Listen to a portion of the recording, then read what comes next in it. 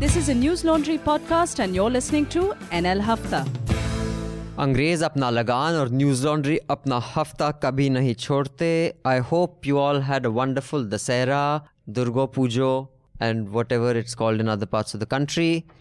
Well, that day had a parade by the RSS, which was live telecast on most news channels. We shall discuss that. But before that, I would, as usual, like to ask you to subscribe to newslaundry.com. Whatever platform you listen to this podcast on, come to our website, newslaundry.com. We have several podcasts, articles, opinion pieces and videos. And we don't take advertising because we believe when the public pays, the public is served. When advertisers pay, advertisers are served. So please do come to News Laundry and subscribe and help to pay to keep news free. Because unless you do, news will die. One more appeal. You will be thrilled and maybe surprised to know, because I know I was surprised to learn, that 2 of our podcasts have been shortlisted for the Asia Podcast Awards. Now, the Asia Podcast Awards has 2 categories. One is the education category, where, believe it or not, Let's Talk About has been nominated. And the other category is Asia's Best Podcast, where, believe it or not, Awful and Awesome has been shortlisted. So while we are recovering from that shocking surprise, and our dear Hafta has been left out, but that's because they don't have a news category. I think they want to remain, non-controversial. So do log on to asiapodcastawards.com. I repeat, log on to asiapodcastawards.com and click on the best podcast category and, vote for Awful and Awesome. And in the other category, which is the education category, vote for Let's Talk About. So with that appeal, I will hand over to Manisha, who's going to... let me introduce the panel first. And then because I've just had my pupils dilated, I had an eye test checkup, so I still can't read anything. So she'll be reading out the mails and stuff. But today on the panel, we have Manisha Pandey. Hello. Madhu Trehan, who's back after 2-week hiatus. Hi. We have our latest addition to the team News Laundry. We have Mehraj, who has been earlier with Scroll, India Today. And because I can't read, he will introduce where else he has been. Indian Express and Catch News. I see. And you've been as a journalist for how long? About 10-11 years. So welcome, Mehraj, to News Laundry and Thank your you. first hafta. Glad to be here. I hope you enjoy it. Try to get a word in because otherwise I don't stop talking. I will try. Okay, you will try. And Anand Vardhan, our regular opinion writer. Hi Anand, welcome back. So Manisha, why don't you start off with what all dominated the news and then we shall get into the hafta. Yes. Mohan Bhagwat's speech on the Shera made a lot of news. It was telecast live across private television channels and DD. He basically said that lynching is a Western construct which is used to defame India. So that bit of his statement really made a lot of news. He said that basically there's no Indian context to lynching and it's something that's part of other religious texts. After that, Rafale, India got its first fighter jet from France and Rajnath Singh received it. He conducted a Shastra Puja, put a little Om on the aircraft and there were images of little Nimbus on the tire and that also generated some controversy. It was definitely primetime news for some reason. I think also that the video of Modi went viral because Modi was making fun many years ago of some chief minister. I don't know who he was. Maybe he was taking a dig at Mamta or maybe he was taking a dig at... He was taking a dig at Siddaramaiah, if I'm not mistaken. Because during the Karnataka elections, in one of the rallies, there was a person, I think something was being chidkoing on him and that became a bit of a... So he was taking a dig at another chief minister and he said, wo nimbu lagate hain, mirchi lagate hain. मैंने कहा ऐसे लोगों को दिया देश तब तो देश का whatever बेड़ा गर्क हो जाएगा type. And of course people juxtapose that with Rajnath Singh doing the Nimbu Mirchi on Rafale.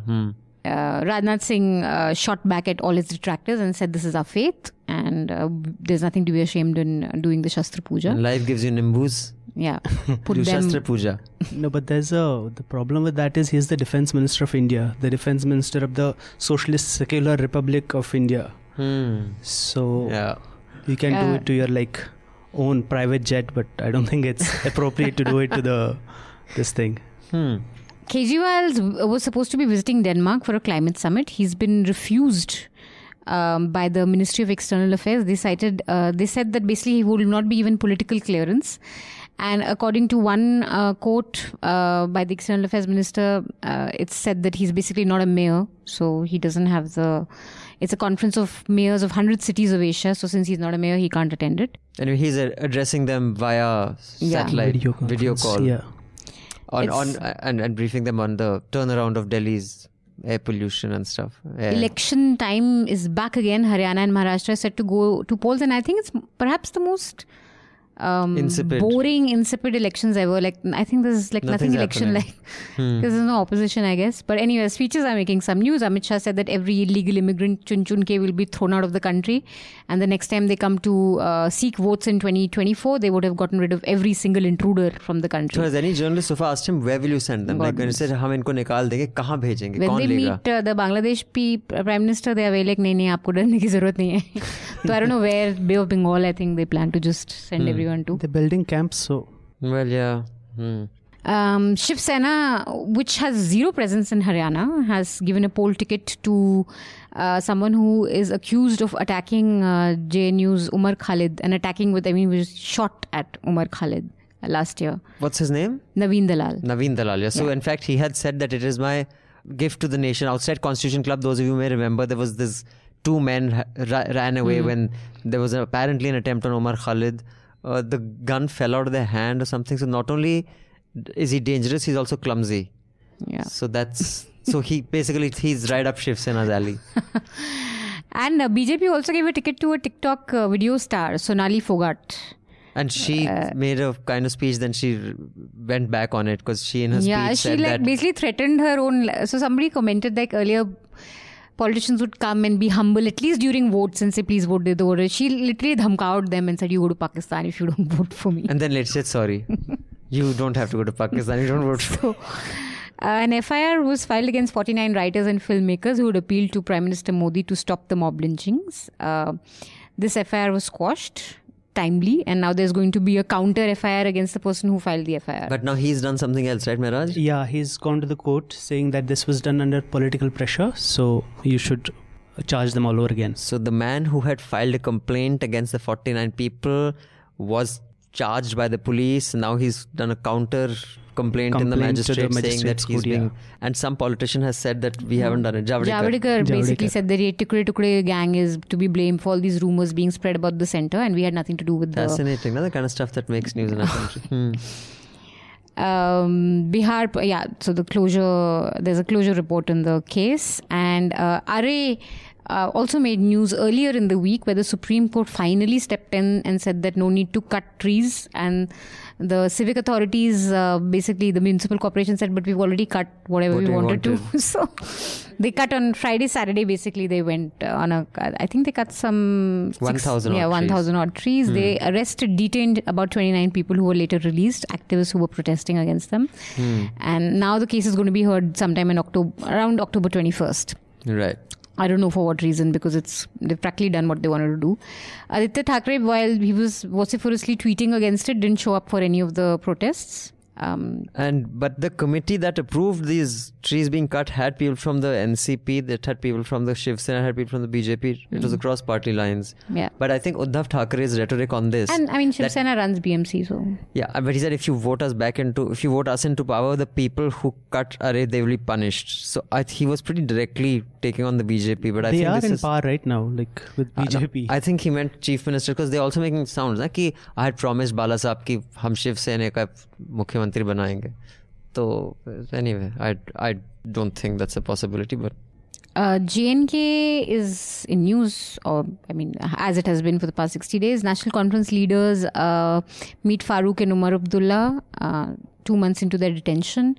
There was also news of POK protesters being stopped from marching towards the line of control to protest against the scrapping of special status, but I think you were saying that this is a bit of a exaggerated report. Yeah, because it's like some people organized by the Liberation Front, the POK chapter, so they are trying to march, and they have anyway told them we'll only allow you until Chakoti, which is like 3 kilometers from the LOC. So the cameras wouldn't have got them anyway. No. So then they said, Kya and jana? It's a handful of people from what I heard from back there. So I see. You're from Kashmir? I am from Kashmir. Where? So I have some, it's a place called Rafiabad. It's in Baramulla district. So about 15-16 kilometers from Baramulla. But I have some relatives on the other side, so I was speaking to them and they said it's nothing. How's connectivity on the other side? Connectivity is fine if you call on like WhatsApp and stuff, but this becomes very problematic if you call on the phone. Regular phones. Yeah. I see. JNK governor has also rolled back the tourist advisory warning against travel to Kashmir, so tourists can now go to Kashmir. So now everyone's booking up, I'm And sure. then- But they'll have to leave their phones at home, I suppose. It can be a little bit like a Vipassana in Kashmir because you'll be completely out of touch. So you can just go there, meditate. Might not find anything to eat also because there are no hotels working. Yeah. Shaila Rashid announced her decision to quit electoral politics. That was easy come, easy go. I mean, yeah, I think it's also how she's worded. Electoral, that means she won't contest election, but she's Yeah. staying out in the party. She hasn't quit the party. So, No, not the party. Just so the, I mean, yeah, I really don't know what that means. I just think it means that you don't have. I mean, it's too early to fight elections, I guess. Yeah, and I think with the political leadership opposition being detained, her point was that it's not going to be fair, the coming elections. So, Chinese Premier Xi Jinping is here to meet Prime Minister Modi on the 11th and 12th. He's in Chennai. It's this dominating news all of today. There were really disturbing images of school children wearing Xi masks with their little plates. China, of course, Kashmir is going to make a little bit of news, and China said that standard line that India and Pakistan should resolve dispute. White House, in world news, White House has said that it will not cooperate with impeachment inquiry against President Donald Trump. And Syria, the Turkish Donald Trump turning his back on the Kurds and saying we are turning our back because they didn't help us in Normandy made a bit of news. Is that what he said? He said they didn't help us in Second World War during Normandy. The Kurds weren't there. Is that what he said? He said it. Okay, he just keeps changing what he's saying. But basically, context, I thought that the was just Kurds insane. were helping the US fight ISIS. Yeah, for almost 3 years, they lost about 1,100 of their fighters. They really, I think, took on ISIS. And with- now that the US is withdrawing its troops, Turkey is moving in and bombing them. And why Turkey is bombing them is because Kurds, I mean, there are about, I think, 30 million of them spread across Syria, Turkey, Iraq and Iran. And they want their own nation. And Turkey believes that these Kurds are in contact with the Kurds in Turkey, who they consider Yeah. terrorists. So the buffer between the Turkey army, annihilating these Kurds was the US army. And now that the US army is gone, Yeah. but this is hardly the thing that this week Trump completely went off the rockers, like that thing in my unmatched and immense wisdom. Yeah. Like what the He signed off a Tweet was beyond the pale. I have not seen a worse tweet than that. In my unmatched wisdom, how do you say that unself-consciously? He's amazing. and he signed it off saying, "Well, I'm president." Yeah, that's another one. There was another tweet he signed that off saying, "Well, I'm president." He was basically trashing Fox News. But yeah, I think That is also something. Yeah? he's Fox and reached a Friends is no level which longer. is just so if even unbelievable. Fox News has come out with this poll that 51% of Americans do want him impeached, he's got a problem. Of course, and he's sounding more and more hysterical. But let's start off with the Sera Day. Yes. Madhu, Mohan Bhagwat's did you speech. watch? Did you watch the Sera television? You were not in town, so I guess you didn't. No, I wasn't in the country. Yes, I you were was in in Maldives. I was in a no news, no shoes place. So you were not allowed shoes or connectivity there. So it was like Vipassana. It was wonderful. I see. Do you get edgy when you're in a place where you can't see the phone, you can't see TV, nothing? No, not at all. It's like you think you will, but your mind is so distracted with or so absorbed with the natural surroundings of just fresh air, clean air, and doing really natural things like we used to do before the world of internet. It's quite remarkably wonderful. I must try it sometime. The longest I've been disconnected is, I don't know, 5-7 hours. That's as long as... 5-7 hours disconnected from your phone and internet. Yeah. Yeah. So I asked the remember. owner of the place, I said, do you think Nixon is still president? I mean, no news, no shoes. What is the story here? You're like that. You're like that guy who was fighting in Vietnam, even after the US. He didn't know the war was over. So what does this guy say? He says, "No, I keep going now No, and then." he just laughed. I said, there's some limit. You have to know what's going on. He said, no, that much I keep in touch, but still. Anyway, so Dussehra, there was the live telecast of these big Maidan of men who were not exactly commando shape doing PT with Danda, and it was getting live coverage. And in one window there was this PT happening, And in the other window... Their marching is the funniest, yeah. It's such incoordinated marching they do. You know, I don't fucking believe it. Yeah, like, don't show that. They should actually tell, because these channels, listen to them. They say, Bhagavat जी पर camera लगता है, उनकी speech दिखाना, parade मत दिखाना. क्योंकि अगर कोई आरएसएस से डरता हो और परेड देख ले यार, ये तो क्या करेंगे यार, इनका तो छोड़ो. It's like monkeys with clubs, yeah. No, but I think what disturbs me is when I see those Korean and Chinese soldiers marching. Like a machine, man. Yeah, and then I think that our guys... No, on Republic, they are this thing is very well perfect. I think the forces, of course, are no, great. Our forces are perfect in that. But even then, when I see those, it is just very intimidating. Yeah, the coordination there is amazing. But I just thought Mohan Bhagwat's speech, I think slowly, like Trump has moved what is normal and what is acceptable. Like, we make fun of Trump, but he's moved it way this way. I mean, the discourse, yeah. The discourse is like, now, as long as you don't say, let's grab this one by the pussy, that's good. That's good enough. I mean, it's a very low bar. I think with the kind of speeches that one shows in primetime and they are kind of endorsed in some sense, whether there's his lynching comment, the normal has moved way into the, like... So what is the Hindi word for lynching? There isn't, apparently. Peet ke maar dena. I mean, that's just describing somebody being beaten. I'm sure, I don't know if there's one word for it. They must have invented one. After it came into discourse, they must have invented some word, but I'm not aware of that. But I just... Hindi newspaper. So what did you think of Bhagwat's speech? Bhagwat's speech, I just read bits of it in the newspapers. I didn't watch it. So, he said a lot of things. It's a long speech. A lot of things, but which particular thing which we need to talk about? About his lynching. Or whatever anything you else, thought whatever you thought was remarkable of what you read. No, see, lynching, I have written also, and I have said that what he said, maybe because of the lack of gift of articulation that he may have, he was saying, see, lynching is a subset of a larger problem of mob justice in India. So his context was, it is not something that has emerged it is something over the last 2 or 4 years. So we are essentially a retributive society.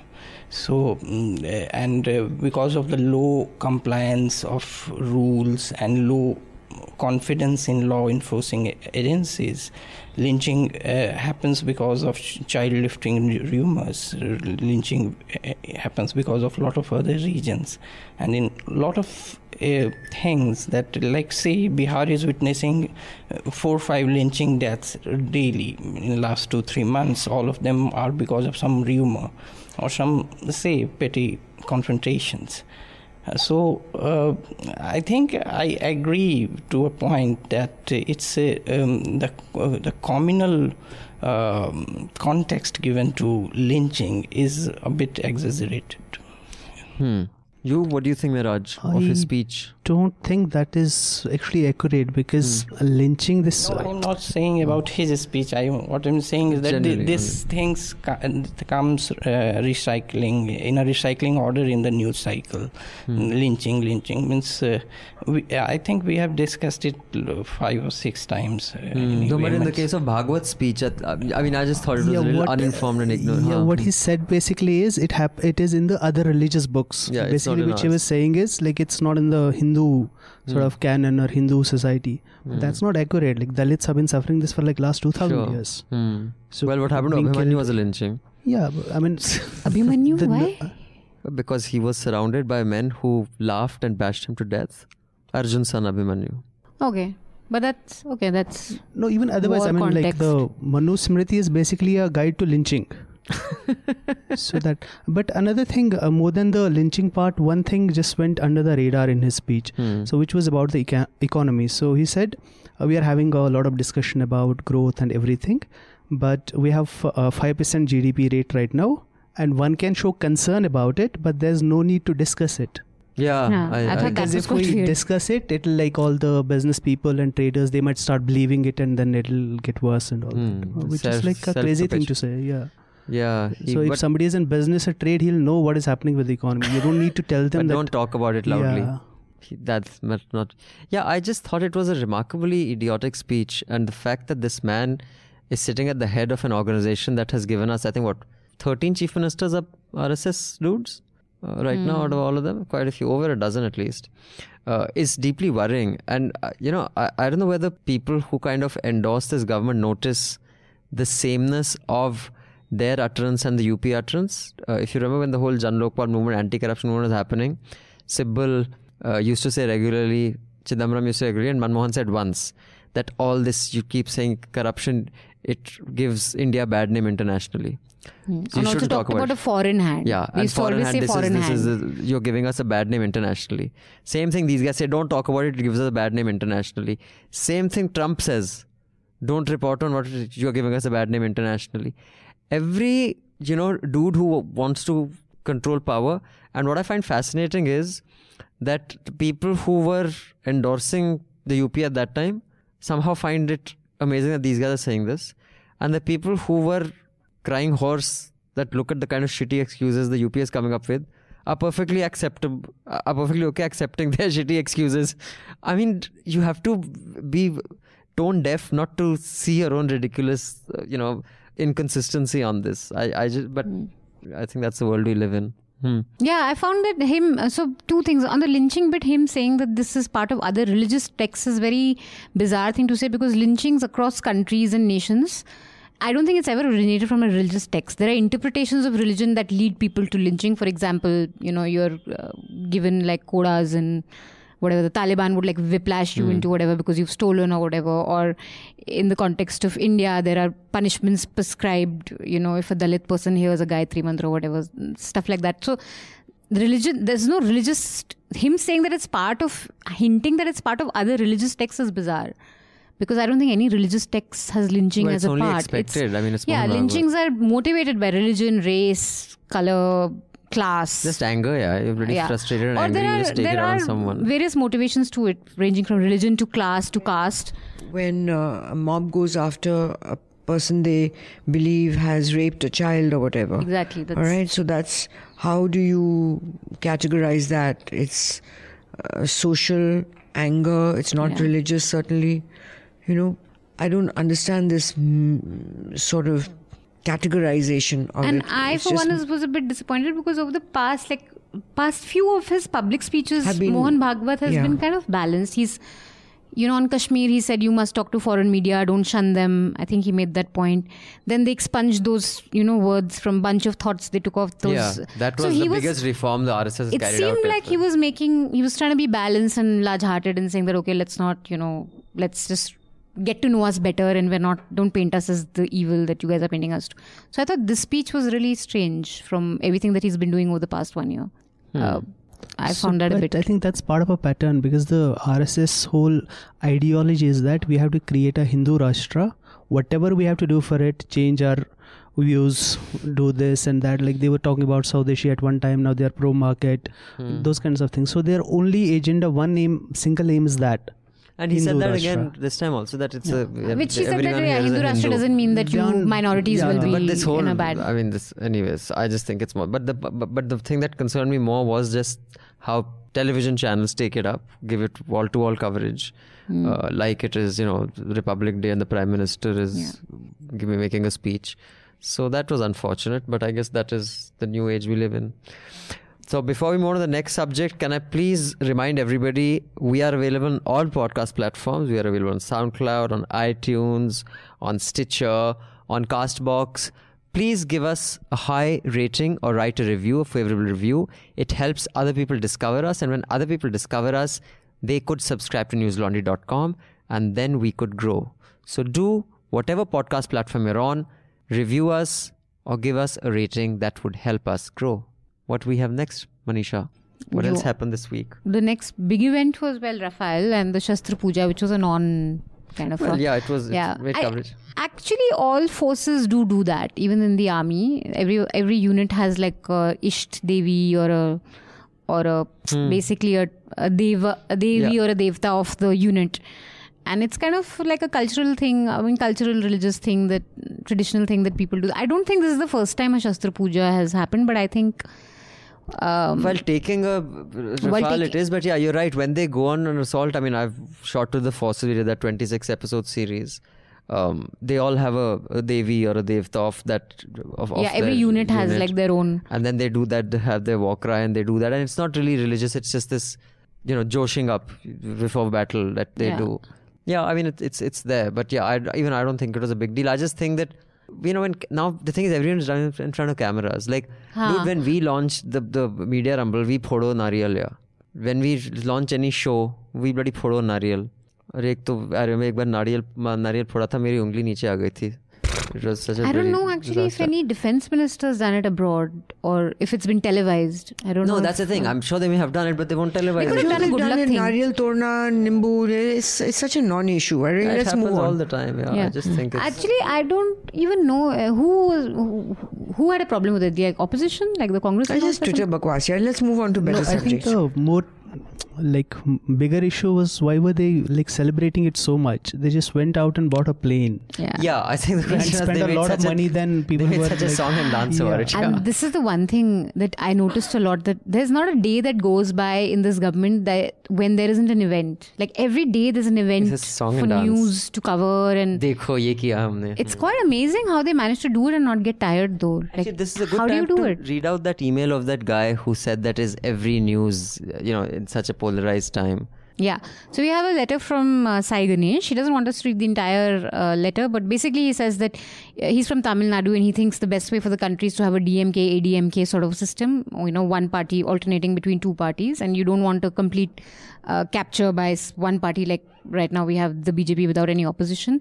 And so he's talking about the fact that though he doesn't support Modi, he's also wondering if journalists are always just too critical of the current government, and if there's a certain glee even when there's something wrong that's happening and you can see real damage because of a government policy that's gone wrong, there is a certain glee in journalists because they like the fact that the government is failing. So he says, basically he's asking if the media should report positive stories also, and have we made up our mind that this is a fascist? I don't know how lightly this word gets used. I don't like how lightly this word gets used.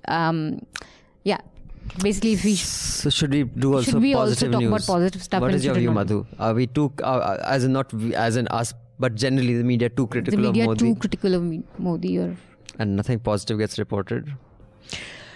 I always believe that journalism has to do a critic. Yeah, that's our USP. Not USP as much as obviously it's the old thing that we don't report planes landing safely. We report a plane crash, obviously.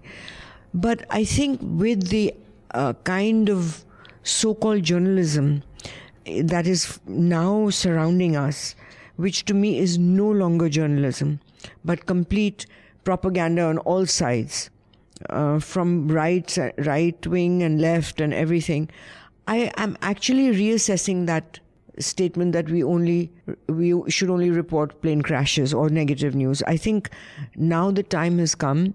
We have to reassess journalism again and take a look at how there are other kinds of stories to be reported other than just politics, other than just all the negative stuff that's happening. I think the time is ripe for a new kind of journalism where which could be categorized in many ways, maybe social journalism, social in terms of social impact, and there's no shortage of stories of people doing amazing work in small towns and villages and everything. And I think the time has come actually not just doing we've got to do a positive spin, but I think that real journalism, we have to go back to real journalism, such as the time in the 70s, for example, before the emergency, in the 60s and 70s, where people went out to villages and actually did reports. And actually, many of those happen, but the overwhelming, the legwork is gone. The legwork is gone in doing stories like the Bhagalpur blindings, and all that required legwork. You go out there,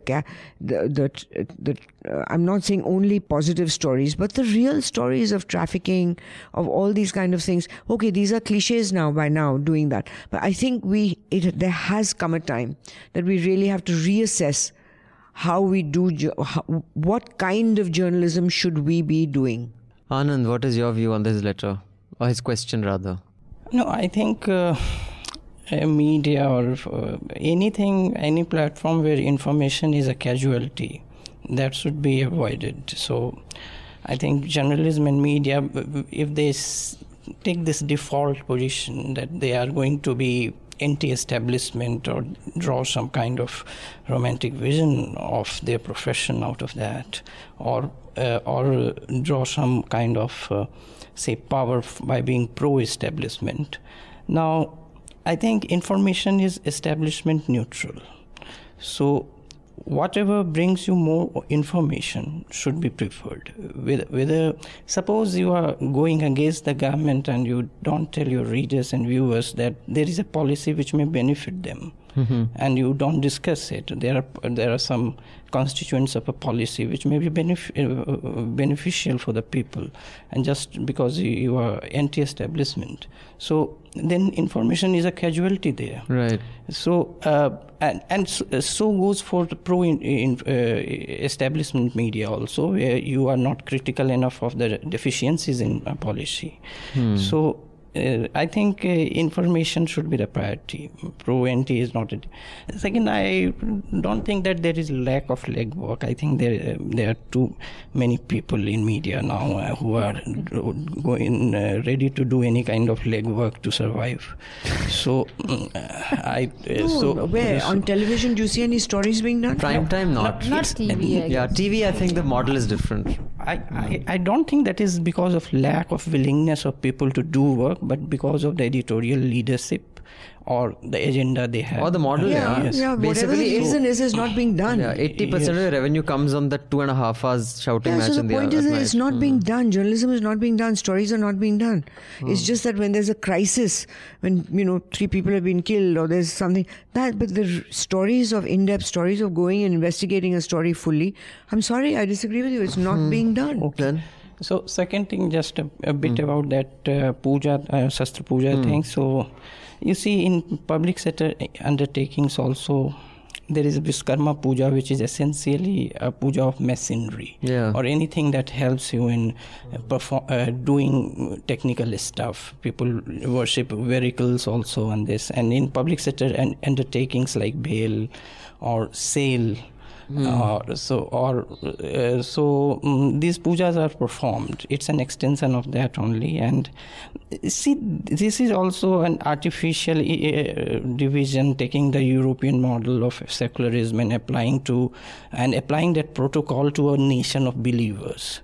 So these fault lines emerge from that. This kind of silly season debate. If you see, I think a lot of values in the constitutional, what is called constitutional patriotism is a bit, artificial in Indian context, since it has been imposed from the above. But just a bit of information for listeners, that if you get an original copy of the Constitution of India, it has a lot of paintings of Hindu gods and goddesses. If you see original copy of Constitution, in the margins, it has a lot of paintings, and it was perhaps done by Nandlal Bose. So it is not to say that this is the religion here, this is the only religion here, but this is what we have inherited from thousands of years, and that's why the constitution makers put it there. They commissioned its paintings there. So and there is a lot of other steps. So I think it is all these things also are extension of that only. Yeah. Miraj? So good news, bad news, any news? Yeah, so what Madhu said about it all being political reporting right now, which is true, and it's not even political reporting in that sense. It's just like basically this minister said this today, this one said this today, this one said this, and then in the opinion columns you have punditry. It's not even like that. Basically tweet ko leke news banate. Yeah, and there's no insight as such. And this other thing that government programs are not like being publicized and all. Media is not the government's publicist. They have a department for that. And information, yes, information, that is the primary goal, but also the truth. So information can also be used to misinform, like we have seen for the last 5-6 years. That's what has been happening. Fudge data and like misleading data and stuff. That is part of it. And like she said, that is the bread and butter of journalism. You go into the field, you get the stories, good stories of ordinary people. Right. That is what it's all about. I quite agree with Anand in terms of, I think purely if you look at very basic fundamental job or even service that we provide to the public, it's information and I think clarity on an issue. I think that's what most people want. And if that clarity makes someone look good or bad, that's not something that should be our problem. But the more clarity you can bring into an issue, I think the more service you can do as a reader. And especially for schemes. And in this, I'm reminded of 2019 elections where there was no talk of the schemes up till the BJP won. And then suddenly every paper was talking about how the schemes were working. So for sure, we missed that story there, that there were some schemes that were working, that benefited. And there was, even if it was not working, there was hope for it to work in the next 4 years because people could see that, okay, it's worked for 4 of our neighbors or that, some makans have been made across the village. So it'll happen to us. So that kind of reporting, I do think, without saying positive, negative, I think, look, there is one thing. Merit in... There's a difference. A story develops, okay, a family is killed, or lynching takes place, or stones being thrown on a Durga procession from a mosque. All these are stories that happen, and you follow, and you don't follow, you just report it. Okay, that's it. Tell me an example of recent times where a journalist has gone in to the same area and stayed there for a week, 2 weeks, 3 weeks and analyzed the whole story, brought out the whole story. Wall Street Journal does it. New York Times does it. In India, that's the shame.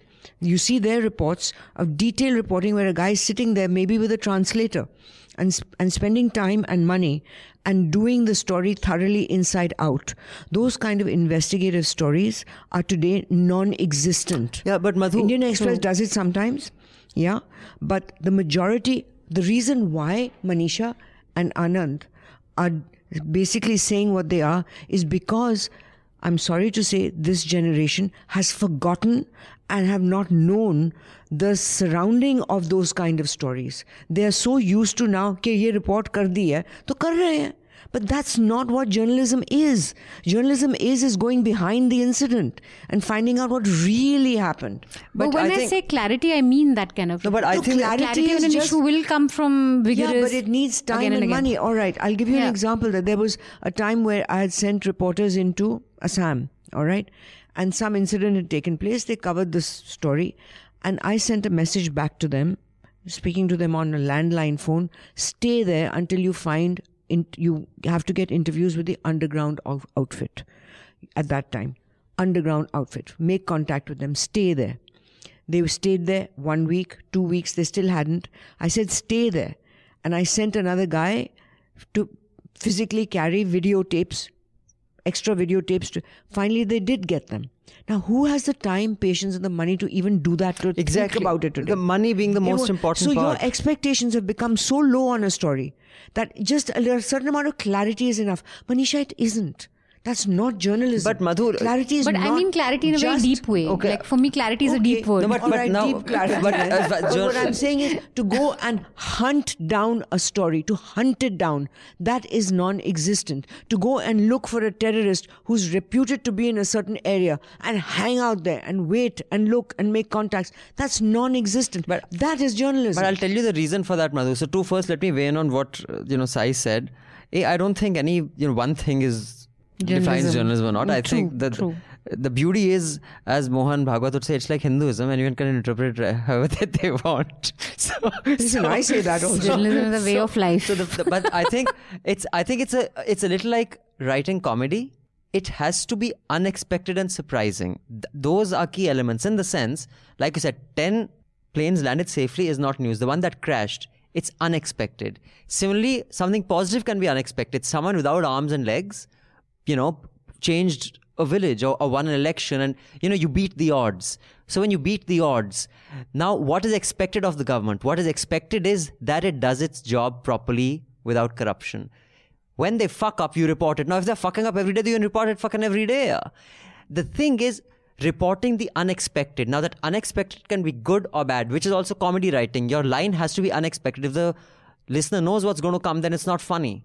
So journalism can be positive or negative. It has to have information, it has to be accurate, but it has to be unexpected. And if governance is what is expected and you're not getting governance, it is your job to report it. Yeah. And in India, it will be a lot more. And just, second thing about what you said about the resources, Madhu.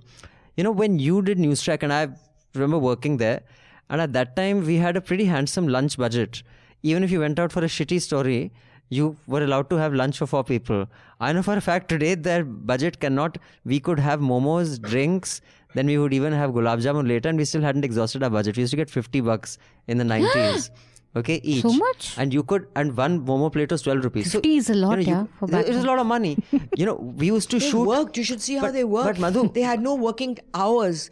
They used to work all night. But people used to sleep under the editing tables. I remember I tell them I used to go on Sunday and used to go back home on Thursday. You people have no idea what work is about. So I'm sorry. But the point is, Madhu, I'm sounding like an old fogey. But at that time, you and maybe one more person was the only gig in town. So whether it was Raymond's, whether it was Vimal, whether it was Tata, anyone wanted to remember the Newstrack tapes? It was fucking 40 ads before that because there was nowhere else to advertise. So the resources available, we could shoot 14 tapes for one story.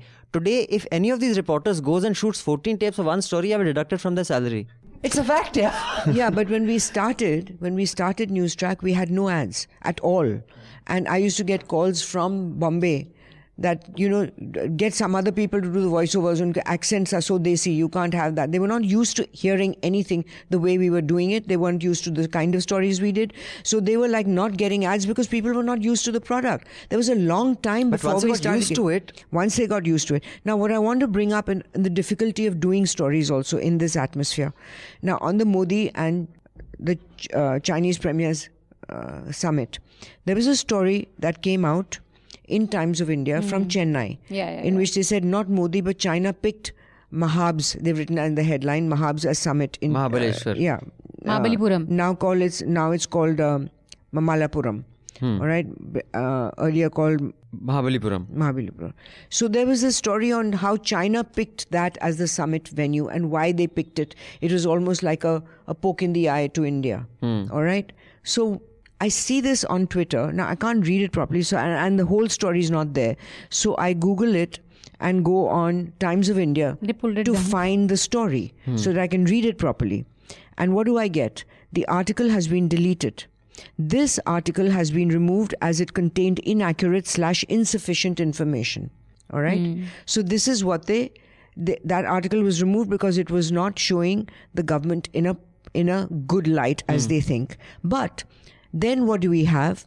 What I see as a complete plant, which is Business Standard mein, there's a story on Modi-Chi summit, the story behind Mamalapuram's Chinese connection.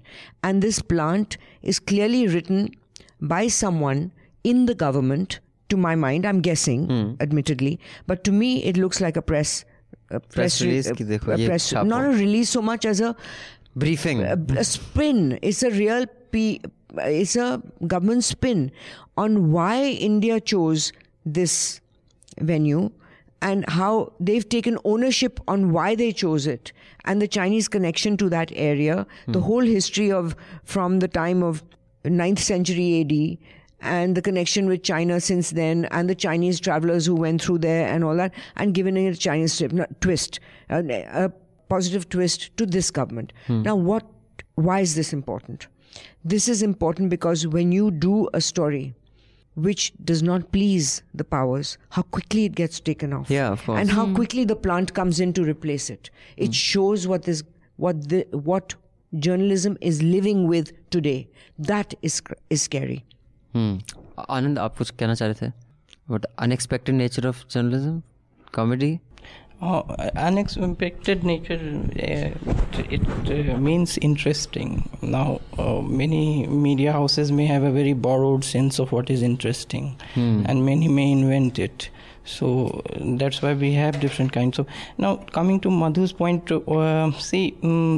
now there is also a very old generation of journalists who keep on say, lamenting that how the standards have fallen, and they bask in the reflected glory of standards with which they had nothing to do. Means they were the big crowd of the mediocres in their time also. So, and they will say that, oh, how the standards have fallen. But there may be some bright people then who did good work, but majority of them were mediocre then also, like they are now mediocre. So standards have fallen. The overall average remains the same, you're saying, over generation. Yes. So what has happened is, because of the diversification of media and expansion, that mediocrity is covered by, larger spread, because there are too many media houses, especially after the advent of the digital media.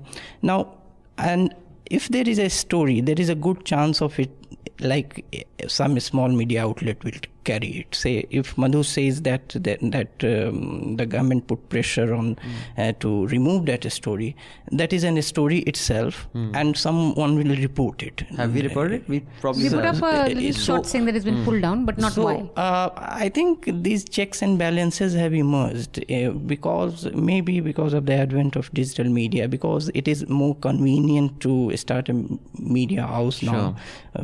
So maybe these are the tools. Media and journalism are now living with tools.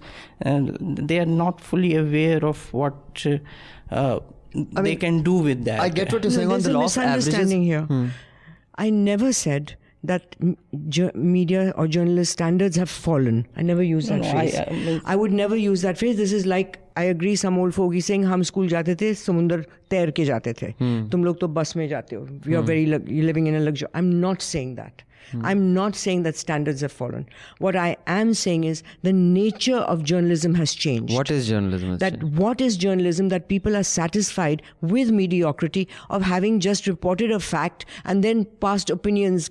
This was a BJP family that was murdered, so therefore it is communal. In fact, then it goes into another also. spin. Yeah. What I'm saying is, it's not that standards have fallen. I'm not saying that. Definitely. What I am saying is the nature, not the quality, the nature of journalism, on how we view a story, on how it should be done, how it should be examined, how it should be investigated. Those investigations are missing. We just take the superficial fact and fly with it in different directions. Then let me say let me say that what you're not saying, because I will hazard, and then Mehraj and Manisha, please come in. Mehraj, the first hafta you're going to have to get in kicking and screaming, boy. Yeah. Otherwise you won't get a chance, especially with me and Madhu are both here today. So one thing I repeat, it's a function of budget. I remember when I used to make TV shows, and I'm talking about making shows for Discovery and National Geographic. They'd call us and they'd say, okay, now there's a show we want made. They'd show us the US version that they want made here. I know that the budget of that show is $2 million an episode. It has 12 writers. Here I was expected to direct it and write it and make 40,000 rupees. Like, it is, I was saying, you want me to make Mughal-e-Azam, but you want to give me the budget for, whatever Ram Gopal Verma made with 40 lakhs. So it's a function of budget. That is one thing. I mean, if you first calculate the number of people on, say, a talk show at night at 9 o'clock, each person is given between 5 to 10,000 rupees. All right? Pakistanis get more. And you have 12 people on there. Okay, you have 12 people over there. So you're spending that amount of money on the thing. And every day of the week you're doing that. Yeah. Supposing you did one day of the week of that, and you gave the same amount of money to one reporter to go for 3 days to a story to investigate and do it properly. But you won't get 2 hours of programming. We've done the economics on that. The economics is just getting 10 people in a studio and shouting at each other. One reporter going on ground will get you a 5, 8, maybe 10 minute story. Then don't call it journalism. But not it's not journalism. You're right. It's talk show. But the point of the mediocrity, while I understand at a general level that, I remember this is a letter that had been written to me once when I performed very badly with my sister's friends, that he says, you have performed most miserably in your exams. In fact, I have that letter. I should read it sometime. It's very entertaining. Abhinandan Sekhri, with you performing so miserably, the world can suffer. Don't be flattered that the world will suffer. But the thing is that if you do so badly, you will become stupid, and then only stupid will meet you, and then when you procreate, there will all be stupid children. What? Don't be flattered that you will add to anything. The average will remain the same, but you will be contributing to the story. Anyway, that is the point he was making. Was that your teacher? No, he was this dude who... Like, what a brutal teacher.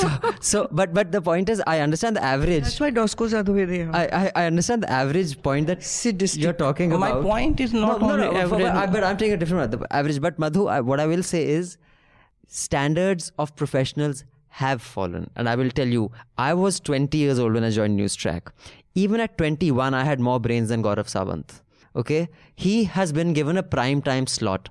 What I'm saying is, Alpana, Ranjana, Manoj, Sabrina, Nutan, all these journalists, like Vikram, who was a primetime CEO of NDTV, was one of the mediocres of Newstrack. Let's be clear. He wasn't the rock star of Newstrack. In Newstrack, the kind of people who I was dealing with, they were, if I was 20 at that time, they must have been between the age of 28 and maybe 40. Nobody was 40. Okay, they were really young. If I compare, you tell me, any of these primetime, runts who are around, put one of those people, are you saying they're the same caliber? Fucking not even close. These guys are... No, I but don't know if it's politically correct to call them retards. No. I mean, the kind of shit that they put, it's ridiculous. No, I think that I disagree kind of in intellect, that. Our researchers were better read than today's primetime actors. I disagree with... Even our cameramen were better read, actually. But I disagree with that on one issue, that it's not just... You're qualifying it with just brains. I don't think it was brains. It was more that what is demanded of that person also. That, listen, I need this information for this story. And I want this story done with all these elements. So when a person is... And frankly, there were arguments, but they were not the arguments like, there's no need to do this story. Or you give a story and it's never done. This is what I've experienced today. That the story is not... It was like, if there's no story, if she's told me to go look for it, I will go look for it. So there was a doggedness and a drive. But there was a caliber in the people is what I'm talking about. No, I think a lot of it it comes from pushing also. I'm not saying that I was only pushing, but I'm saying that it comes from the goal. That it comes from, if the anchor person is given the goal that, listen, you go on camera and you get 4 people and you question the different sides, that's what he'll do.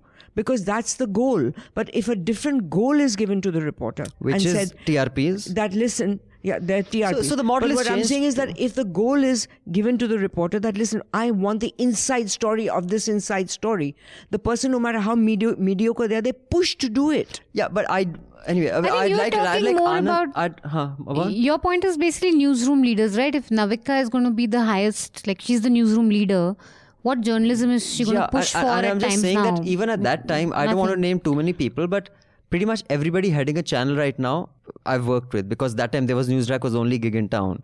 And some of them are really good. Milind was my immediate boss when I quit, who's now at BBC. He was heading ABP. Deepak Chaurasia, my good friend, has been my colleague. Dibang has been my colleague. Sanjay Pugalia.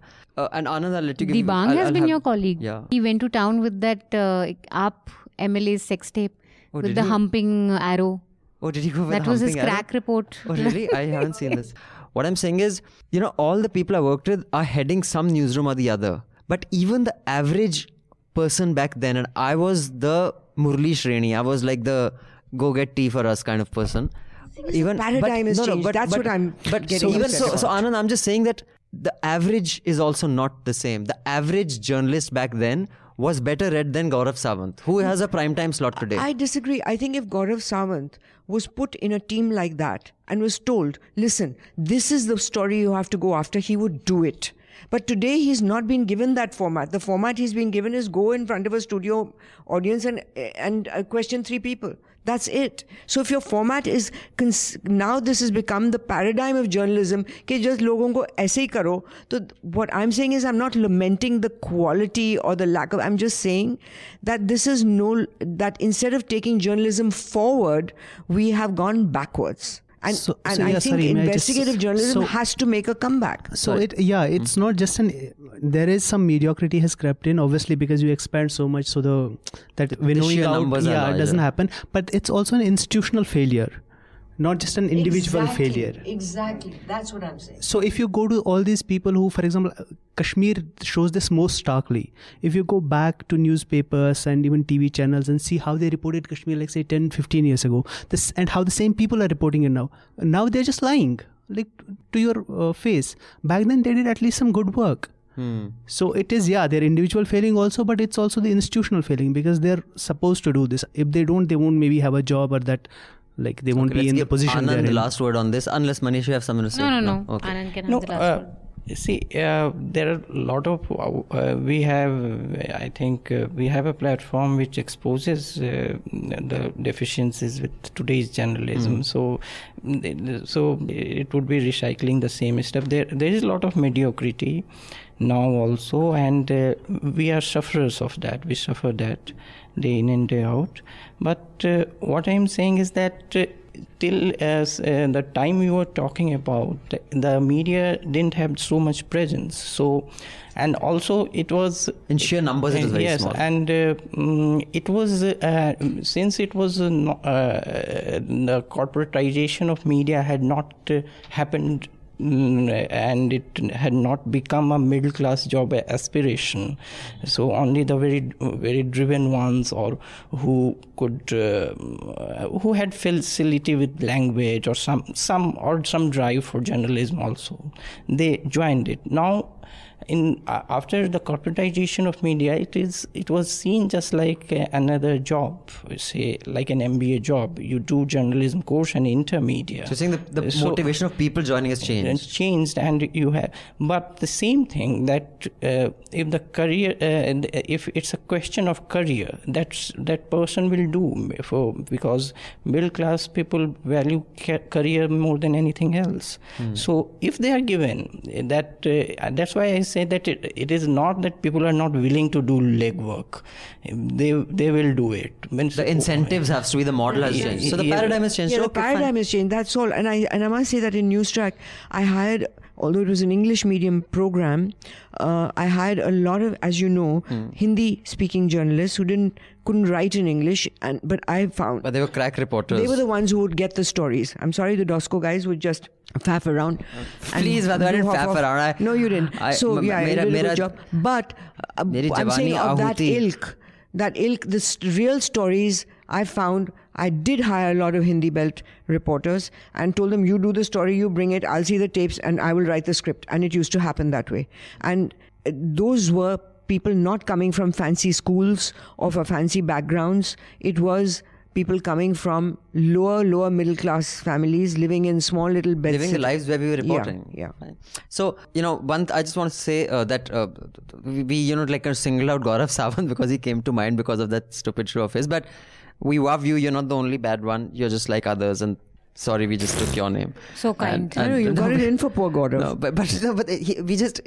So I just want to talk about that show he did, but I also want to talk about two other ghastly stories.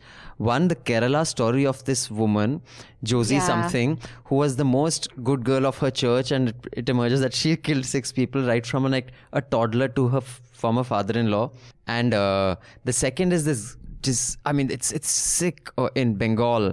This man who's an RSS worker, his pregnant wife and 6-year-old child killed. And the video was tweeted by Sambit Patra. I had a serious problem with how it was spun, and I think that's really vile of the Hindu right, and they do it so often, and I'm surprised they don't get called out more often. Maybe I'll write an opinion piece on that if I have the time. But I want to talk about Gaurav's show right now, where he had this CRPF woman saying Jhanda gaad denge, whatever, Kanhaiya ke seene mein, and says India first, they go, I salute side, double mark time, pity, whatever, his wannabe commando aspirations. He does by doing this kind of circus in his studio. Now, I tweeted this out today. When I was shooting the show called Jai Hind, we were shooting at IMA. And it so happened that, after we shot the parade in the morning, raat ko unki ek debate ho rahi thi. So the debate was, should the army allow women in combat roles in the army? So now cadets, I guess, between the ages of 18 and 24, I guess that's the range that cadets are. So I'm just giving you some of the examples of the debate that they says, now, this is against the motion. This guy said, and if we have women, then they should say, I'm having my period. I'm in such a bad mood. And I was watching that and I was laughing. And I was like, poor guy. We were rolling our cameras and had a rocky mirror and I was looking at each other and cracking up. And even the commandant's wives are sitting there and they were watching these young boys. The quality of arguments you would assume that these guys are some Stone Age. And then the guys even some of the ones who actually wanted to, for the motion, the patriarchy was so deep, they were saying, how can we say no? When we are on the front, do we not need food? What? Mia sandwich kaun banayega? So some of but the thing is, I did not take that footage and fucking start airing it, yeah. It's a fucking debate of kids. You know, I mean, what was Gaurav Sawant thinking? I'm sure he's at least past 30, I'm guessing. Maybe he's pushing 40, I don't know. Like, what kind of an idiot would put a debate like that? You know, I wouldn't put that out, yeah. It's a debate in an auditorium. We happened to be there with our cameras and we had a good laugh and we fucked off, yeah. That was that. I'm just saying. We actually have a story upon this. So there were other people who spoke at that same debate and very sensibly, very like lucid arguments. That wasn't shown anywhere. Yeah, I think what was very scary about this incident is here's a debate competition. She obviously said things, she went overboard, and the CRPF itself distanced itself and said, okay, bahut zyada bol diya. But the media, but it's scary that the media is cheering her while the CRPF doesn't cheer people from an Assam Rifles office. And you know where Assam Rifles operates. These are tough insurgency zones. He's talking about human rights. He's talking about the fact that how, you know, the forces have to sort of look at rights. There's no point of national security if we can't secure the rights of our citizens. And for a media organization to ignore that and cheer, you know, essentially a call to like genocide, it's very scary. Worrying. I think what is scary is the media. I think the attraction of airing it was the sensational part of it. It was just so sensational to see a CRPF officer talking like that so openly. It's unusual. She was dramatic and all, but it's unusual. It's not you just don't see a army officer talking in these publicly. Because it's a debate, so, you know, and the debate is annually organized to sort of foster a debate on human rights and sort of, you know, get conversations on that. People can think and articulate. So got a bit. So one news cycle that I want to talk about is this entire, this RSS murder in West Bengal. Now, I don't think it is anyone's case that the West Bengal police is extremely bipartisan, or what we call non-partisan. The fact that the DG sat on dharna with Mamta Di is clear enough that it is as partisan or non-partisan as the Yogi Ji's police. Now, there was this case of a RSS worker being killed, and his wife and his child. It was ghastly. There was media professionals were saying, giving it a communal spin.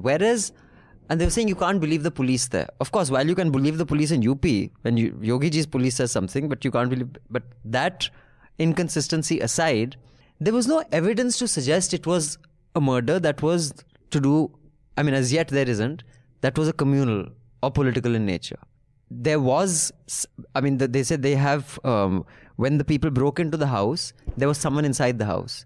And they have, whatever the medical examination has emerged, that these people were given something that they were unconscious and then they were suffocated or, strangled to death. So the speculation that whoever was inside was known to them, because only then that person would be able to mix, whether it was a cook, whether it was a relative. So the evidence does not point to any communal angle. But yet, we live in such partisan times that what I find, the glee that he's talking about, some news professionals have of, oh, look, Modi's failed. So what if that will sink our economy? We will be very thrilled about it. Many people like Patra, the glee is dripping from that, because this is not they will not use this to say how sad one of our workers has died. This is used to say, why aren't you talking about, why aren't you writing letters? Yeah, that's really the 51 people who wrote letters to the PM, he has taunted them in this tweet. This is the caliber of the Hindu right, which is why they always have such a weak case. It's not the same. It is, of course, condemn it. But in the same thing, you're calling out people who wrote a letter about lynching and you're taunting them because this person and his child have died. How disgusting, how vile. The bizarre thing I saw was one of them said that, where are the Me Too feminists? Like, what do they have to say about this lady who was killed? I was like, what's Me Too got to do with this? And it was reported. Everything is, where are they now? It's all reported. Like. And I didn't do it because I just thought the images were so ghastly. I didn't want to get onto a thread on that tweet. But I'd say, as soon as someone defends the people who are murdering this, I'm sure those 51 people will write. Because you sat in the studio and defended the lynchers. I haven't seen anyone defend these murderers yet. or if the police investigation is slow, they're not catching the people who are accused, or they're not like moving forward on it, or acting slow on it, so or there's political that was my patronage. rant regarding this. Anyone else wants to step in before we move on to the very intriguing Kerala murders?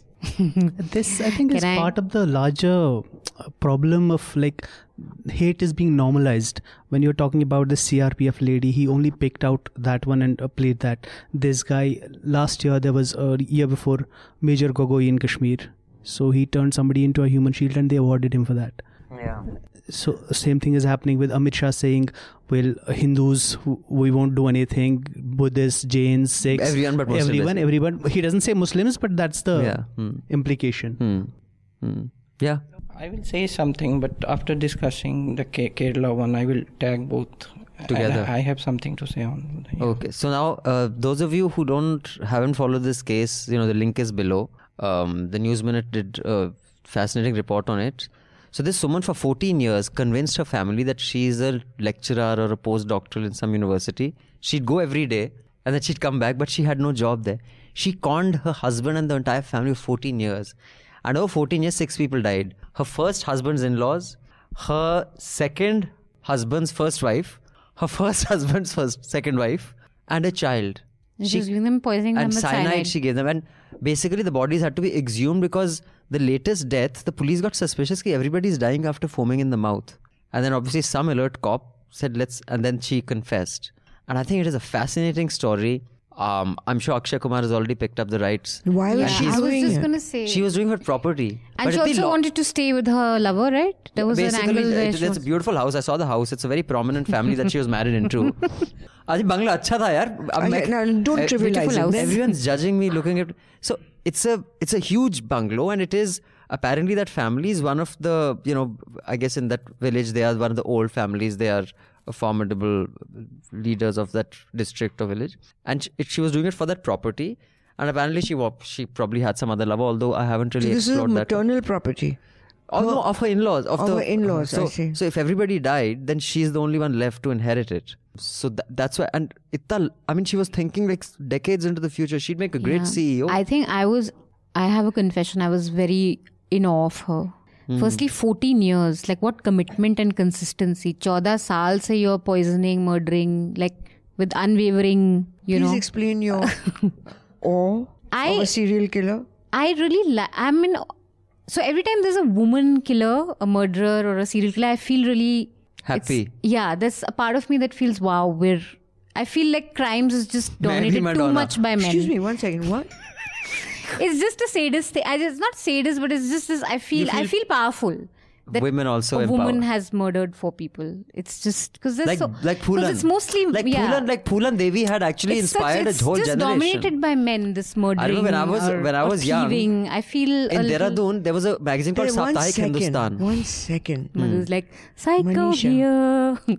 Manisha. I don't know if I want you in my office. Stab us ever. No, this causes me deep concern that if you think power has got to do with that because women have been treated badly or have not had power the same way men have, and you think that this in some way empowers women to kill and it makes women stronger by killing, and now they're in power with men, I think you need to seriously re-examine your brain. No, but there was a magazine called Saptahik Hindustan when Phulan gave herself up. You remember that? Do you remember Saptahik Hindustan? Yeah, we covered it. Saptahik Hindustan. So there was this red band and she was there. And I remember there was this, Karanpur was the market and there was a gully, and Saptahik Hindustan was flying off my Dadi used to read Saptahik Hindustan. And that image, every woman, the help in our house who I knew, that image actually gave all of them a kick. Because I remember image of Phulan Devi. I mean, we all knew what she'd done. No, that's she different. Was this woman who was there's a different thing, because this woman had been gang raped, all right, by high caste people, and Phulan Devi's story was completely different. All right, so you can't compare the two of a woman who's greedy for property and dumping up people, and somebody getting high on it. That how awesome she is for killing people for property. That's really powerful. Phulan Devi was a different psychological story completely. All right, and even in that case, I remember having this feeling that okay, she hit back.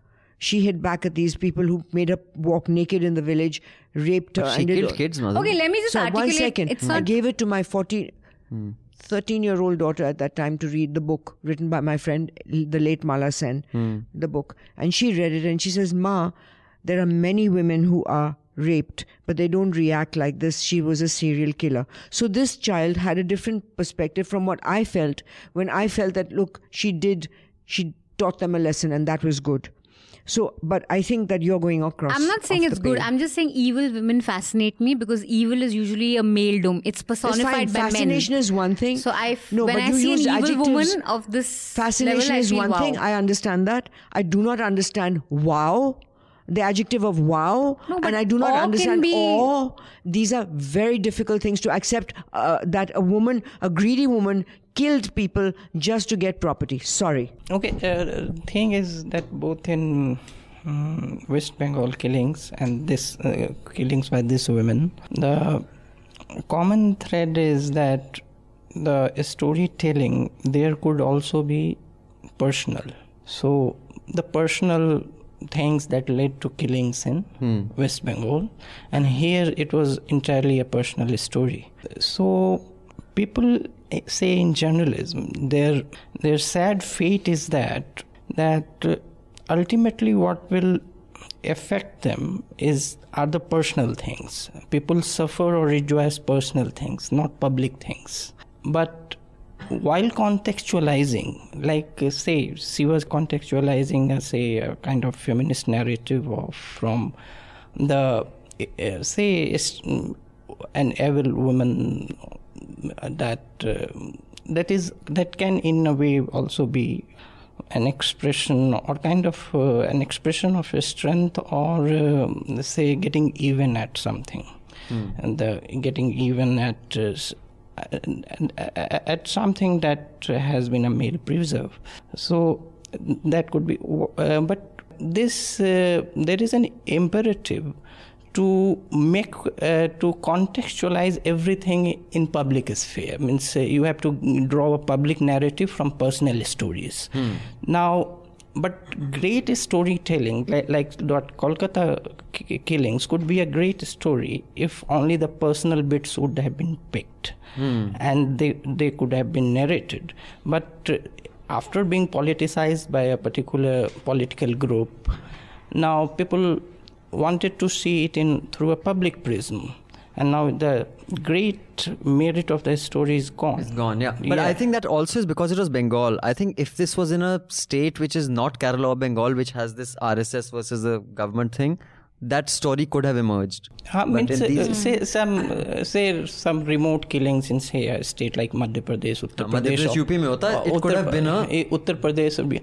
There also, after 2-3 days, you will find some kind of political spin given to a, say, run-of-the-mill killing. So, so I think people, the journalistic storytelling vastly underestimates the power of personal histories. Yeah, I think a well-written story, even if not political. And in fact, there was the Express had that fantastic one about Duti's story and the way they wrote it. But let's have a couple of emails of our subscribers. We have to have subscribers' voices heard on the Hafta, which is what makes the Hafta so special. So this is from Dheeraj. He says, hi all. I was initially disappointed when Amit said that he could not find an essay material to understand climate change. But I then realized that he can be forgiven since it's not necessary that he should know about IPCC, Intergovernmental Panel on Climate Change. I know it because I did a degree in renewables and know something about it. But yes, Papi Pate took me to the darker side. So oil and gas is the darker side where he's at right now. That's another story for another day. If you have an NL Sammelan in London.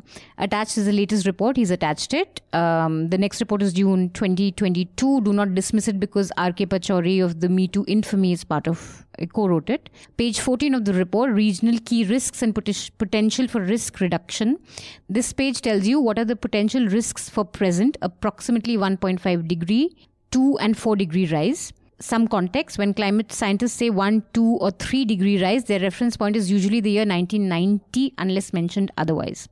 The rest of the document gives you a good idea about climate change and other mitigation strategies. And he said, please pass this on to Amit Verma. We shall do that. And he's also complained that the Let's Talk About on Kaveri is due and it's been a year.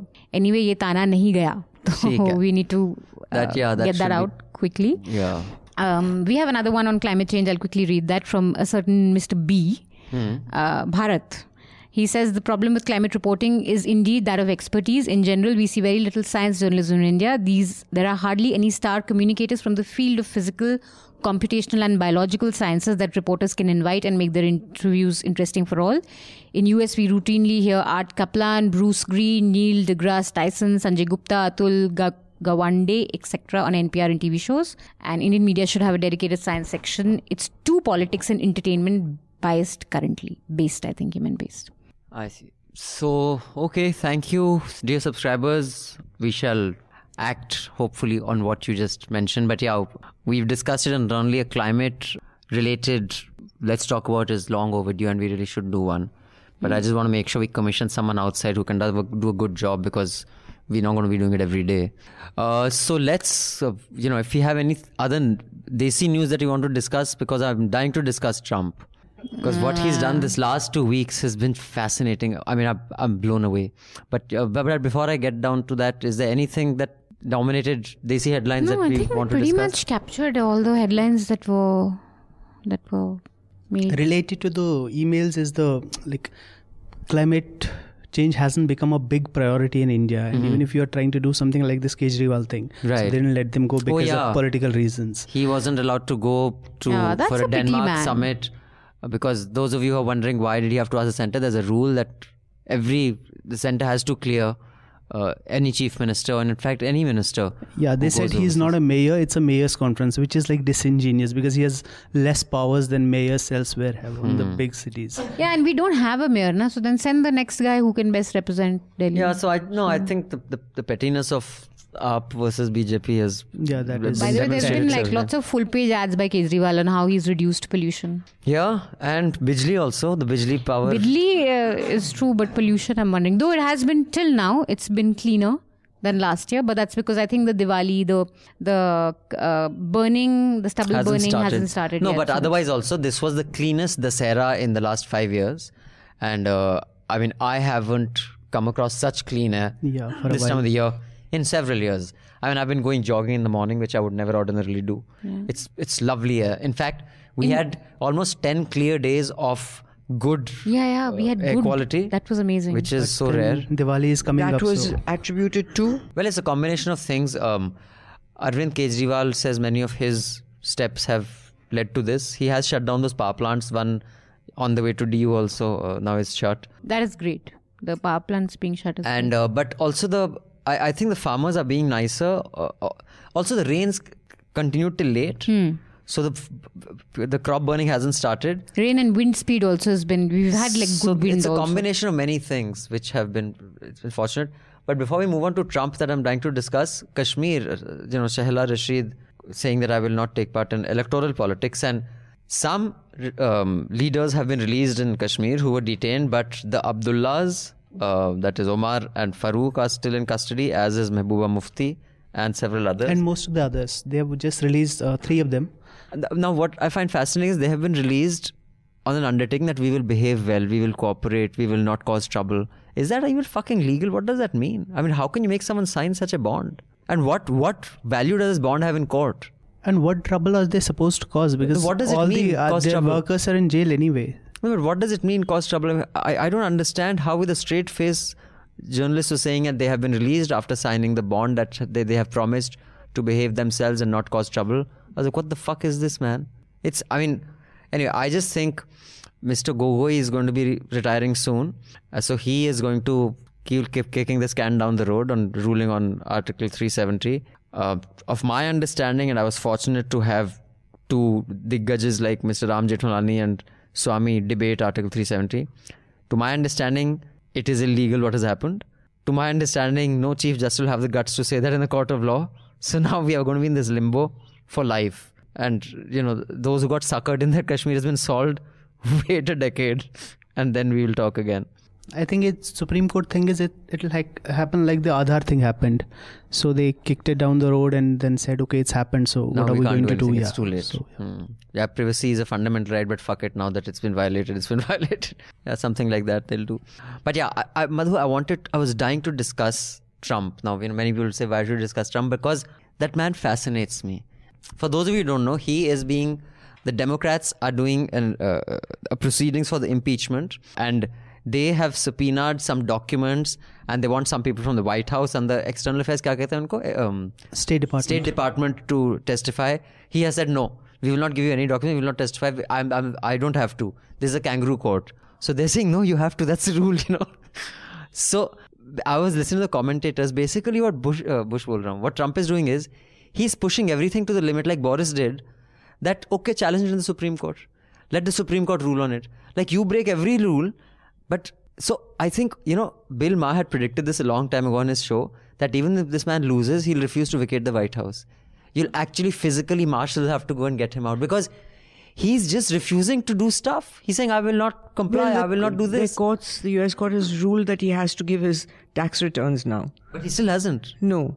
So that is one issue. Secondly, his phone calls are like, to Erdogan.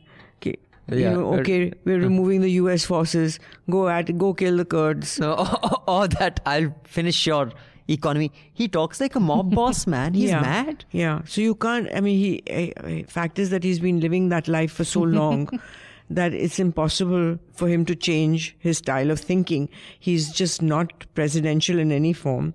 His conversation with the Ukraine president and that press conference they held afterwards where somebody asked the question and the answer is so amazingly funny from the Ukraine president on whether he was threatened or not.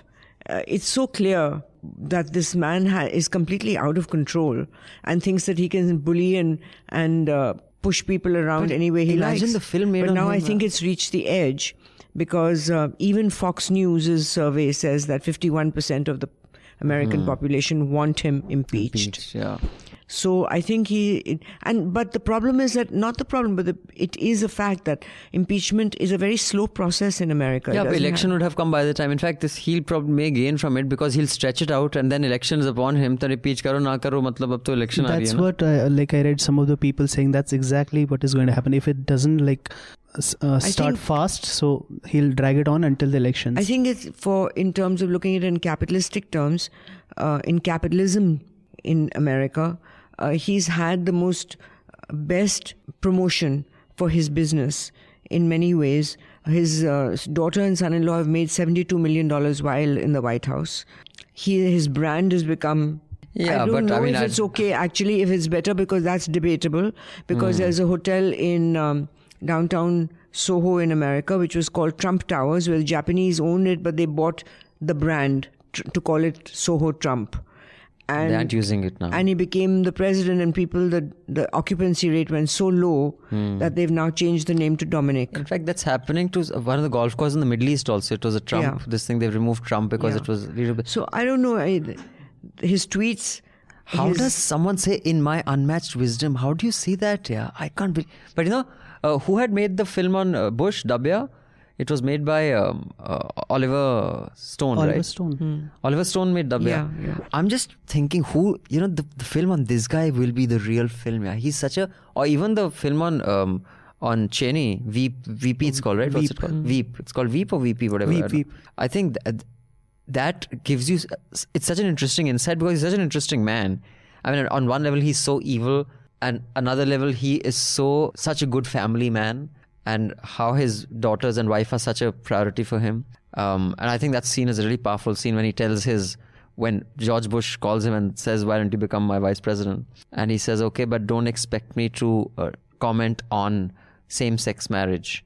Because his my daughter is daughter lesbian. It's beautiful. And the fact is, that's where I draw the line. Not my family. So I just think, but shows different aspects of them. But I think with a film on Trump, will be too if they good. make it actually factual, the next generation who may not have read all the news or whatever will think that it's just a Woody Allen comedy, that no president could be so crazy. And they'd say it's too far-fetched. They should have made it more realistic, not realizing that everything that is done is true. The one thing interesting about Trump, though, is I think he's the first American president ever, maybe. At least if you look at Bill Clinton, George Bush, Barack Obama, who has not led America to a war. Yeah, he's pulled his troops back. Yeah, and I think when he says like he words it really clumsily, but he's like, we've had too much war, we keep fighting for other people, it's none of our business, I just want to save our people.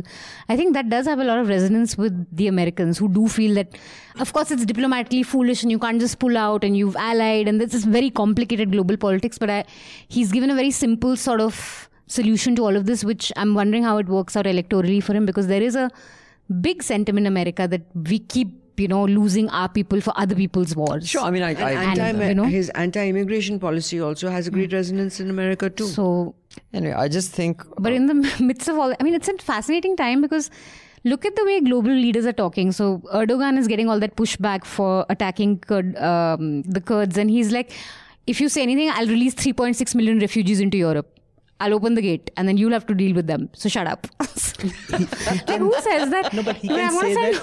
He can say that because he knows those guys don't want refugees, and that's they the could biggest just say, fear. like, the biggest fear for Europe is we don't want European liberal. They could just say, let them come, but they won't say that. So he has this thing. No, and the argument what you said about this, it's a major argument on the American left right now, that Trump didn't just come out of a vacuum. Sure. So this presidency is disregarding all rules and everything. It has been happening gradually from Bush to Obama to Clinton and everybody. They have basically... Obama launched 7 wars without ever going to the Congress. So they're calling it the imperial presidency now. Bush did the same. Clinton did the same with giving technology to China and everybody. So they paved the way for this guy to do what he's doing now. And his bombing the soap factory when Lewinsky scandal happened. In fact, we should call it the Bill Clinton scandal. I read an article saying we shouldn't call it the Lewinsky scandal. It was a Bill Clinton scandal. Exactly. Anyway, that's a... So, so... Just three quick letters actually. One is from Smith Dixit. He says that you had a great discussion this week. I recall the part about Swachh Bharat where the panel rightly criticized the construction of toilets without adequate water and sanitation. I wish you could apply the same standards to your website and app. Don't do anything unless it is perfect, or just at least acknowledge your unprofessionalism. I was locked out of the website until later this week, so I couldn't hear the hafta until yesterday. Automated password reset doesn't work. Fix your shit. Okay, Mr. Dixit, I shall do that. It's a very good analogy. Will you?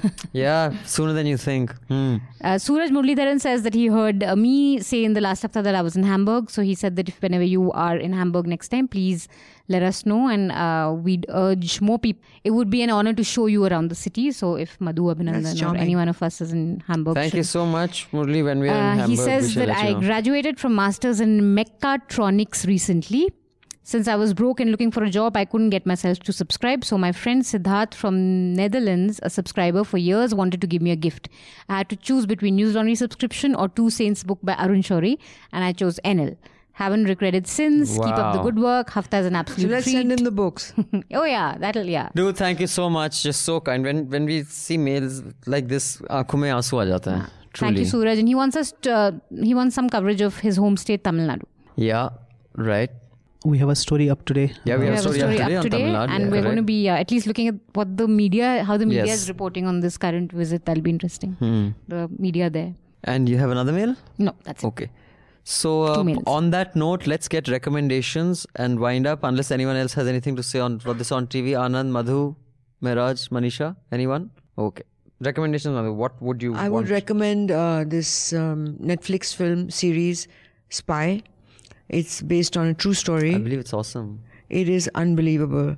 And what it shows is the commitment of the Israelis, the commitment of how they function. This, what true patriotism really is. And I think it grows from the germ of, unless we do this, our country won't survive. And it's amazing that they are willing, each one of them, I think. I'm sure they're dissenters, like everywhere, but it seems to me that their commitment to their country and willing to give their lives for it is just really awe-inspiring. And our soldiers have that commitment, but our people don't. People don't. And in that, I've seen that once we were in Israel and there was a girl in an army uniform, and one of my friends asked her that, how much does the government pay you to be in the army? And her answer was, why should my government pay me to be in the army? Well, anyway, there's compulsory conscription. It's compulsory, but I think the commitment that one sees, it's based on a real factual story, and it's a remarkable story, really. Anand? I'm also reading a lot of books, but forget that. Okay, the 2 recommendations. First... Sorry to interrupt. Yes. There's this Indian Express mein Pratap Bhanu Mehta's article yesterday is really worth a read about dissent and how this kind of little bits of pockets of it will not ever work. Okay. So 2 recommendations. First is a speech by Sir Jadunath Sarkar that was published in 1948 in Modern Review. It was a very influential journal then, Modern Review. So it is contextual because of the origins of Hindu refugee problem in Bengal. And he compared it with the exodus of French Huguenots. I don't know how to pronounce that, it's a French word, in the reign of Louis XIV. So he says that how the Bengali society should absorb it and become an oasis of civilization amidst the medieval ignorance. So when we discuss Hindu refugee problem with regard to NRC and other things, and something to which Swapna Dasgupta alluded to in his column last Sunday. So he says that we need to discuss it, that it didn't come in a flush like the Punjab side where the migration came in one flush, but it was spread out in say in late 40s, 50s, 60s till 71 when Bangladesh was created.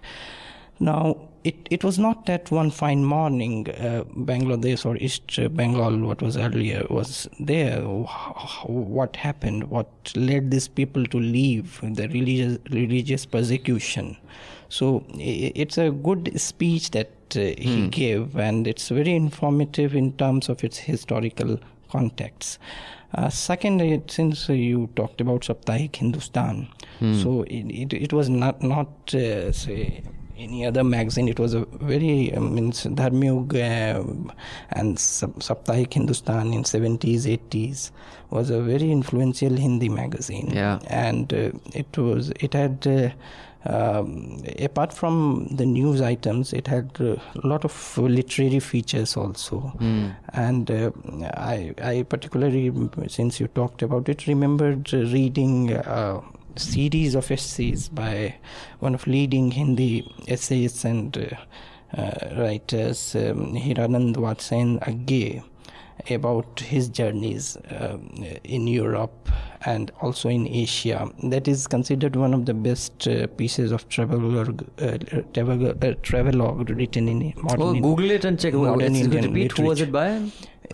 Agge. He is popularly known as Agge. Okay, and his journey through Europe and Asia also. Okay, interesting. Miraj? So 2 recommendations. One is everybody is talking about this Netflix series called Unbelievable. It is okay. I mean, it's not great. It's about this serial rapist who was caught because of the tenacity of her victims. Story. Yes. Unbelievable. But I would recommend you read the article it's based on. An Unbelievable Story of Rape by T. Christian Miller and Ken Armstrong. So it was originally published in ProPublica and the Marshall Project, and it won a Pulitzer. That is how you report, how sensitively you can report on rape, how the language of the article, the way it approaches the victims, the survivors, and how it covers them. How sensitively, because in India we don't see that, especially when it's a reporting around rape, that sensitivity is missing. So that is one. Another is, we were talking about Donald Trump and all that, so if you want to know how this whole American conservative movement, it came about, how it led to Trump, what came before it, how did it, because it had like progressive beginnings, so to say, at one point of time, and so how it sort of gradually went all right-wing, pro-market and everything. So there's this wonderful podcast called Know Your Enemy. So the podcast is by Matthew Sitman and Sam Adler-Bell. It's called Know Your Enemy. To get an idea of how Trump came about, how he didn't come out of a vacuum. So this is where you should. All right, Manisha, what do you have for us? Since we complain so much about television journalism, I will suggest a television show, because just to keep the hope alive. So Zaka Jacob does a 9:20 show Brass Tacks. It's a simple, no debate format. It is just reporting. Though NDTV also has something like this, but I think Zaka makes it way more interesting. He's really like brought some life to news reading, because he's not sitting on a desk. He's standing, talking about issues. He has graphs. He has lots of charts. He gives a lot of context. But it's just headlines and news stories and a great mix of Indian and international news. So if you're in India, you can catch him at 9:20, and if you're abroad, then you can catch a show on YouTube. All right. So before I give my recommendation, just want to remind all my listeners, do vote for one of our podcasts, The Awful and Awesome, which has been nominated for the most awful category. Just joking. It's nominated for the best Asian podcast category. And Let's Talk About, which has been nominated for in the education category. You can log on to asiapodcastawards.com. I repeat, asiapodcastawards.com, and vote for us. If you have any feedback to give us, write to us at contact@newslaundry.com. I repeat, contact@newslaundry.com. In the subject line, please write Hafta so it doesn't get mixed up with the other emails. And also check out all our other podcasts, Daily Dose, Reporters Are Orders, and of course, Awful and Awesome. And pay to keep news free, because when the public pays, the public is served. Now, my recommendation is an episode, Supernova in the East, Part 2. It's a very long podcast. It's 3.5 hours.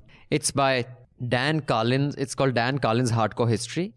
And this particular episode, this episode 63, I'm recommending, talks about, in the Second World War, there was something called the Battle of Nanking, which then I think it has some other name. And then I'm terrible with names, but they talk about another episode where the US Marines kind of ravaged, raped and plundered this one village. And the commentary on each of these episodes is that the Chinese used to say that culturally we can never do what the Japanese do. You know, the way the Japanese behaved in the Second World. The Americans said we can never do what the Japanese do. And then they did that in Vietnam. You know, one society said we can never do what Hitler did. And then they did that a few years later. The Soviets in Germany. Yeah. So he says that this is, and I just thought that I wanted to tag Mr. Bhagwat on this. That, you know, not only is what you're saying nonsense, it's not original. Fucking everyone has said this in the past, saying it's not part of our culture, and have done exactly that like 2 weeks later. So it's an interesting podcast, and it kind of makes you revisit history that you've forgotten, that we are here having waded through such pools of blood and horror. And it's a miracle that we still kind of march towards a more civilized society, and I do believe we do. So I share Manisha's optimism. Thank you, Madhu, Anand, Mehraj and Manisha. Thank you, listeners, for listening to us. Remember, log on to newslaundry.com and subscribe, because if you don't, news will die. When the public pays, the public is served. When advertisers pay, advertisers served. And I will leave you with this song. I wanted to leave you with this song last week, when Modi ji came from his international trip and all the BJP BJP workers are welcoming him, and they had this. So it just brought back this song, and I wish they had just played this song and danced to it, and everything would be fine.